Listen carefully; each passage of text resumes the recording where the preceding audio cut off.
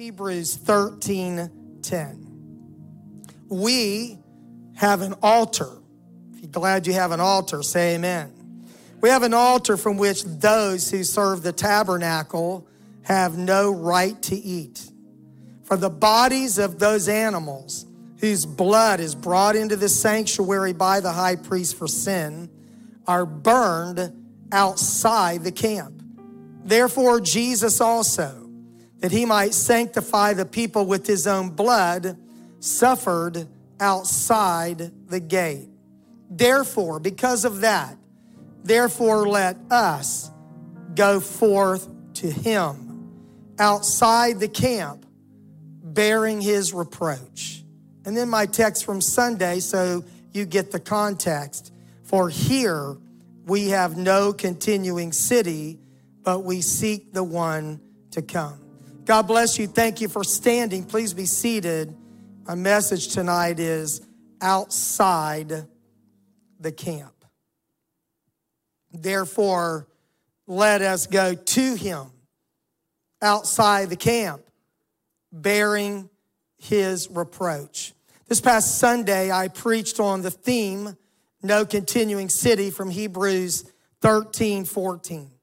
And in the process of preparing for that message, as I was studying the context of Hebrews 13, I was equally struck by this passage and felt like it was better served to separate them into two messages than try to deliver what's in my heart tonight, this past Sunday, and not focus on no continuing city.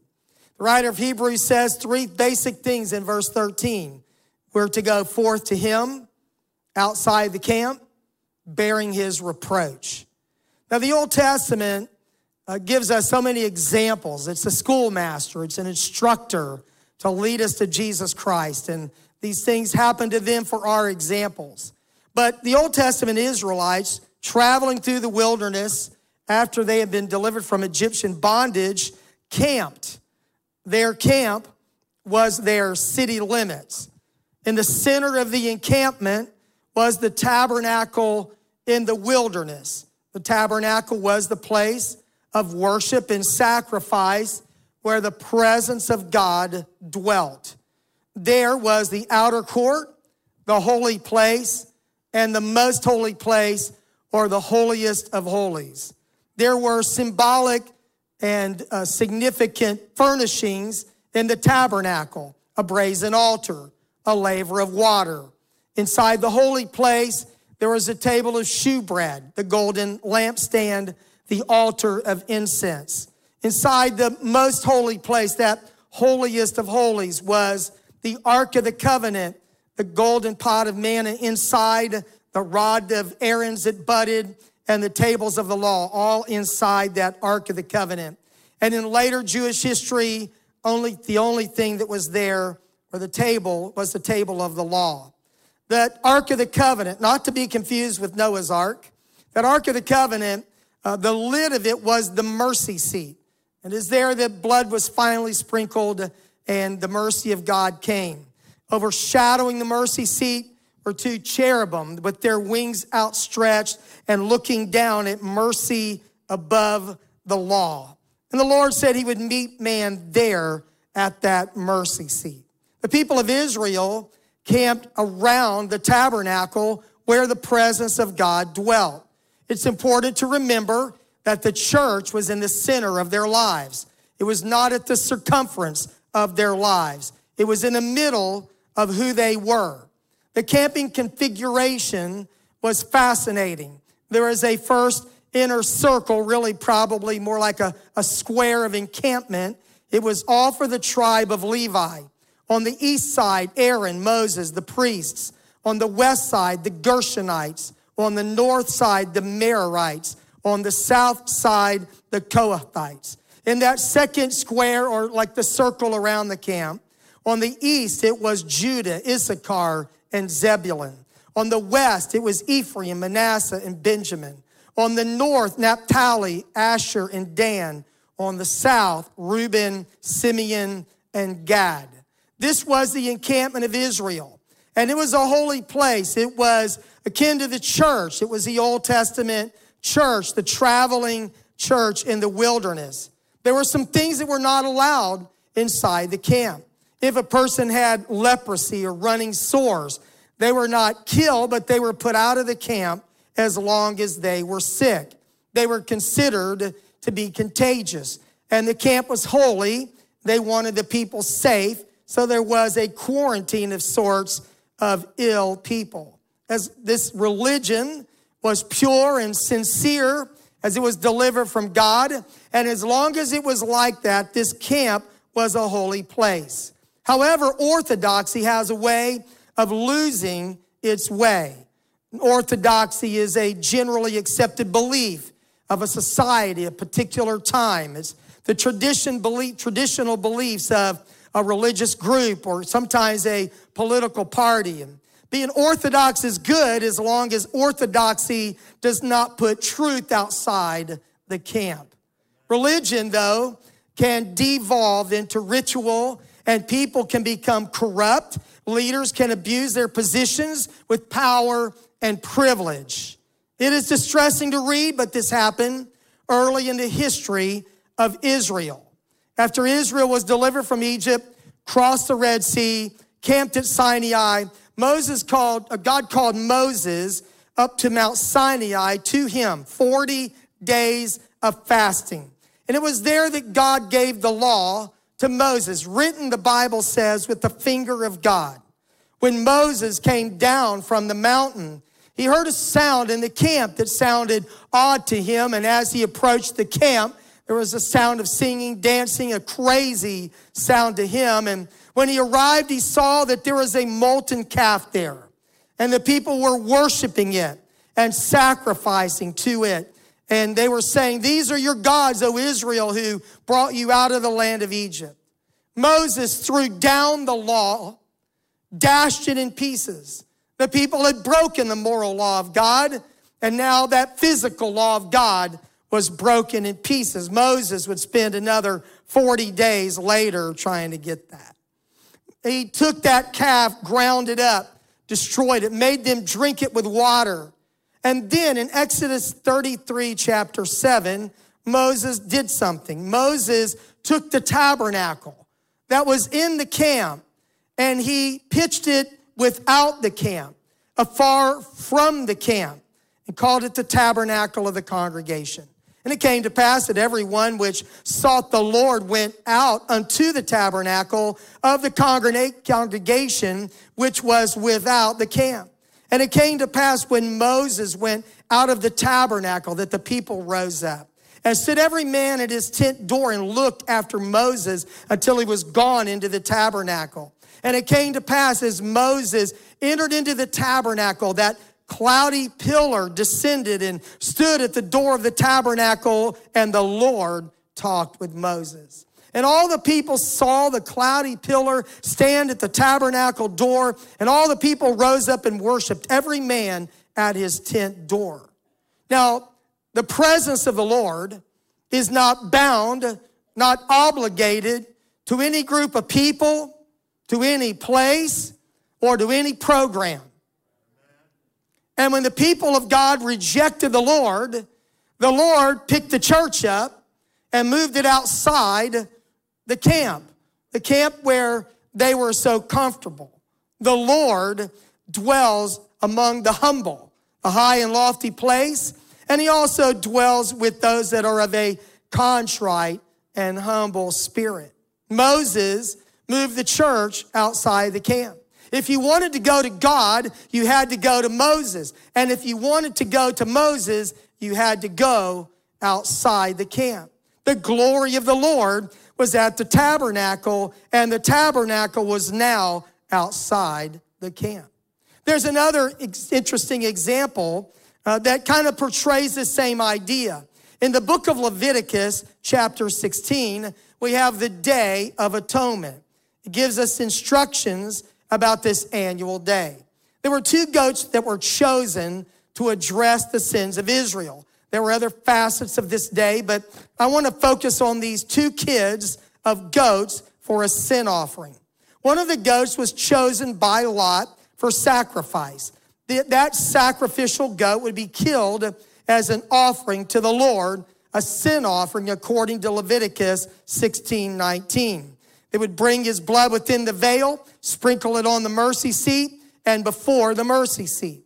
The second goat was called the scapegoat. It was chosen to bear the iniquities of Israel into a land not inhabited. It would be led out of the camp by the hand of a fit man. Leviticus 16:10 said that this scapegoat would be presented alive to the Lord. He would be let go for a scapegoat into the wilderness. Leviticus 16:20, after this reconciliation of the holy places done, they would take this live goat. This is a fascinating passage that I began to study about the laying on of hands. And Aaron will lay both of his hands on the live goat, will confess over him the iniquities of the children of Israel and all their transgressions and all their sins, putting them, transferring them to the head of the goat, and he would send them away by the hand of a fit man into the wilderness. In Leviticus 16:22, and the goat shall bear upon him all their iniquities into a land not inhabited, and he shall let go the goat in the wilderness. The scapegoat is led away outside the camp. The finale of this sacrificial process is in Leviticus 16:27. And the bullock for the sin offering and the goat for the sin offering, whose blood was brought in to make atonement in the holy place, shall one carry forth without the camp. And they shall burn in the fire their skins and their flesh and their dung, so that nothing would be remaining, nothing would be left to eat for anyone. That's what happened to the sacrificial lamb. So both the goat for a sin offering and the scapegoat have their destiny outside the camp. The writer of Hebrews appears to be the first theologian to have interpreted the events of the cross from the perspective of Leviticus 16. And we know from the Bible that Jesus Christ was both our sin offering and our scapegoat. Amen. He was the sacrificial lamb who took away the sins of the world. He also carried our sins away, as I preached about recently, as far as the east is from the west. Very fascinating. But there's even more. Jesus Christ was crucified outside the camp, outside the city walls. It is a historical fact that Jesus of Nazareth was crucified outside the city walls of Jerusalem, outside the camp. Golgotha, according to John 19:16, they led him away to be crucified. They went forth to a place called the place of a skull, which is called in the Hebrew Golgotha. It was there that Jesus was crucified, a place that was near or nigh to the city, according to John 19:20 and other passages in the New Testament. Jesus came to his own received him not. He was rejected by his own people in the city that he loved. It is tragic, but fitting that he would die outside the camp, if you will. Now, the Bible is fascinating in its history, its typology, and the reality. Moses moved the tent of meeting outside the camp, and the presence of the Lord dwelt there. The sacrificial goat and the scapegoat were both taken outside the camp on the Day of Atonement. Jesus was crucified outside the camp, outside the city of Jerusalem. The writer of Hebrews draws on this rich biblical history to make a powerful point about our commitment to Jesus Christ. I want to read the text again with the context that I've just shared, Hebrews 13:10. We have an altar from which those who serve the tabernacle, still in Judaism, they have no right to eat. Now, I'll pause to say that our altar is the cross of Jesus Christ. Amen. It is not an Old Testament altar. For the bodies of those animals whose blood is brought into the sanctuary by the high priest for sin are burned outside the camp. It's the allusion to Leviticus 16 by the writer of Hebrews. Therefore, Jesus also, that he might sanctify the people with his own blood, suffered outside the gate. And because of that, verse 13, let us go forth to him outside the camp, bearing his reproach. Jesus sets the precedent. We are called, verse 13 again, to go forth to him. We can stay in the camp of complacency or of our own little world of religiosity. But if Jesus is not where I am, I want to go to him wherever he is. To go forth outside the camp bearing his reproach. Now, I want to be very clear tonight that I'm not suggesting in any way that you need to leave the church or the truth to go to Jesus. I am suggesting that the church needs to keep the truth and needs to keep Jesus.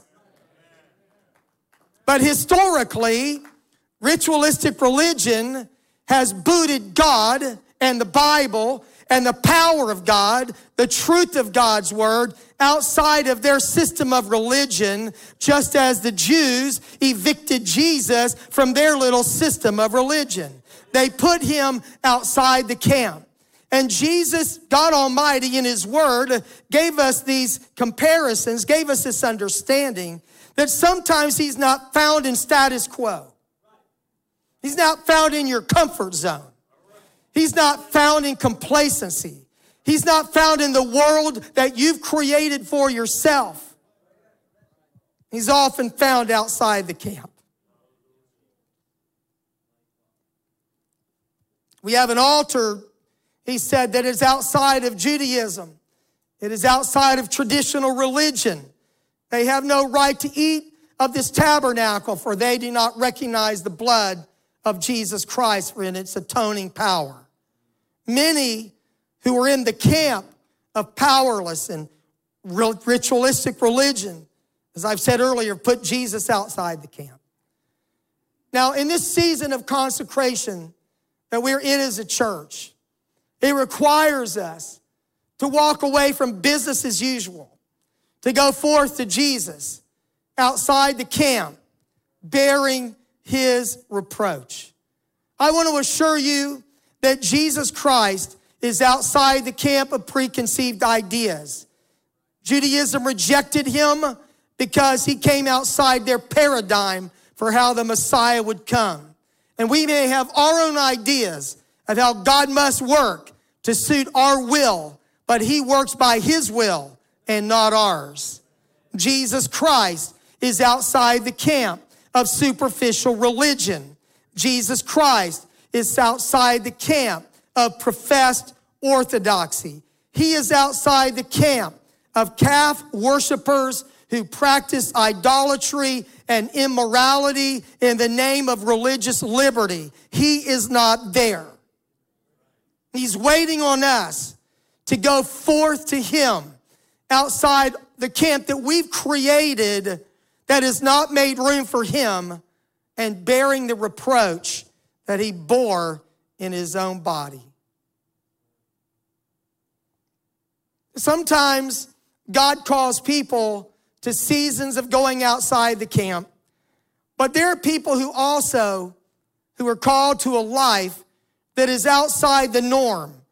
I want to use this in application outside the camp, bearing reproach. Beyond a season of separation to prayer, fasting, and consecration, for us, it's time to throw away the status quo and go to Jesus Christ and make sure we find him, not just religion, not just form, even if it's Pentecostal form. We want Jesus. We want his power. We want his presence. We want the glory cloud over us. And if we need to move from our place of how we think to go to where he is, we've got to go to Jesus. The call of God will separate you from the world and unto him. I was thinking about some of the unique people that I know who have been called to maybe a lonely unusual and obscure calling in life. The Bible has a long list of people who are called to unique ministries. I'll spare you that. You can read Hebrews 11.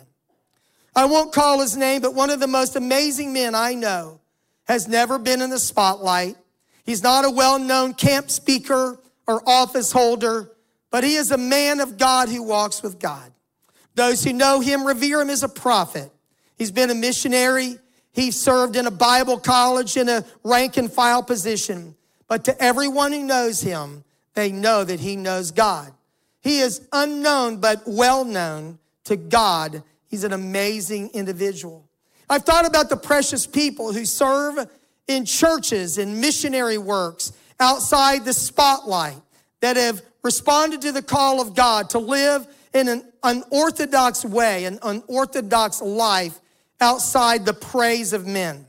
North American church planters and global missionaries that go outside the camp of coolness of what it means to be a preacher or a pastor, to let the calling of Jesus Christ dictate where they go and what they do. People that I know have chosen a life of self-denial over self-gratification have gone outside the camp to Jesus. And I found that whenever you get over yourself and your desire for the applause of people and approval, you're on your way to going to Jesus outside the camp where his glory shows and his favor is there. I don't know why I got on this train of thought, but today I text my good friend, Brother Jim Poitras. He serves as the director of AIM and Education for Global Missions. And I said, Brother Poitras, I am thinking about some ladies in the United Pentecostal Church, single ladies who served in ministry, much like Anna, who served God with fastings and prayer for 84 years after she became a widow. Women of faith, largely unknown to the world, but well known to God. I was surprised at the list that he and I kind of created, and I appreciate his help so much. Margaret Calhoun in Brazil. Kathy Caloran, our friend in El Salvador. Amy Sawyer in Belize. Sister Kim in Korea. Elsie Lund throughout West Africa. Wilma Ruth Nix, Southern Africa. Ivana Norris in Brazil. Colleen Carter, Northern Ghana, and Gabon. Lynn Jewett in Mexico and Guatemala. Cindy White in Jordan. Nancy Mansfield in Jordan. Darlene Cantola Royer in Kenya and Uganda. And then later he sent me this name, Dr. Sherry Grissom, a missionary's kid who arrived in Senegal last year and died within 5 days. My message tonight is not a call to missions, nor is it a call to singleness. But I have great respect for people who seem to not really be bound up by what anybody else thinks. But they have learned to walk outside the camp, to follow Jesus Christ wherever he's going and whatever he's doing, to answer the call to take up their cross and follow him. My message tonight is that we would go forth without the camp, bearing his reproach. Whatever it requires you to leave and whatever reproach you must bear, we need to go forth out of our comfort zones, outside of our camp, and be willing to bear the reproach of Jesus Christ. And I want to ask you tonight, will you heed that call to consecration and commitment, whatever that call may lead? One more time, Hebrews 13:13, as you're standing. Therefore, let us go forth to him outside the camp, bearing his reproach. Why should we not be tied to the safe precincts of a city? I preached about it on Sunday. Verse 14, for here we have no continuing city, but we seek one to come. And as I closed my message on Sunday, I noted that Jerusalem would fall in 70 AD, and anybody that was hanging on to the camp was going to find themselves without a city, without a physical temple, without a home, and they needed the relationship more than they needed a ritual or a religion. Amen. The city of the status quo is doomed for destruction, but those who go to Jesus wherever he is, bearing his reproach, will never be abandoned.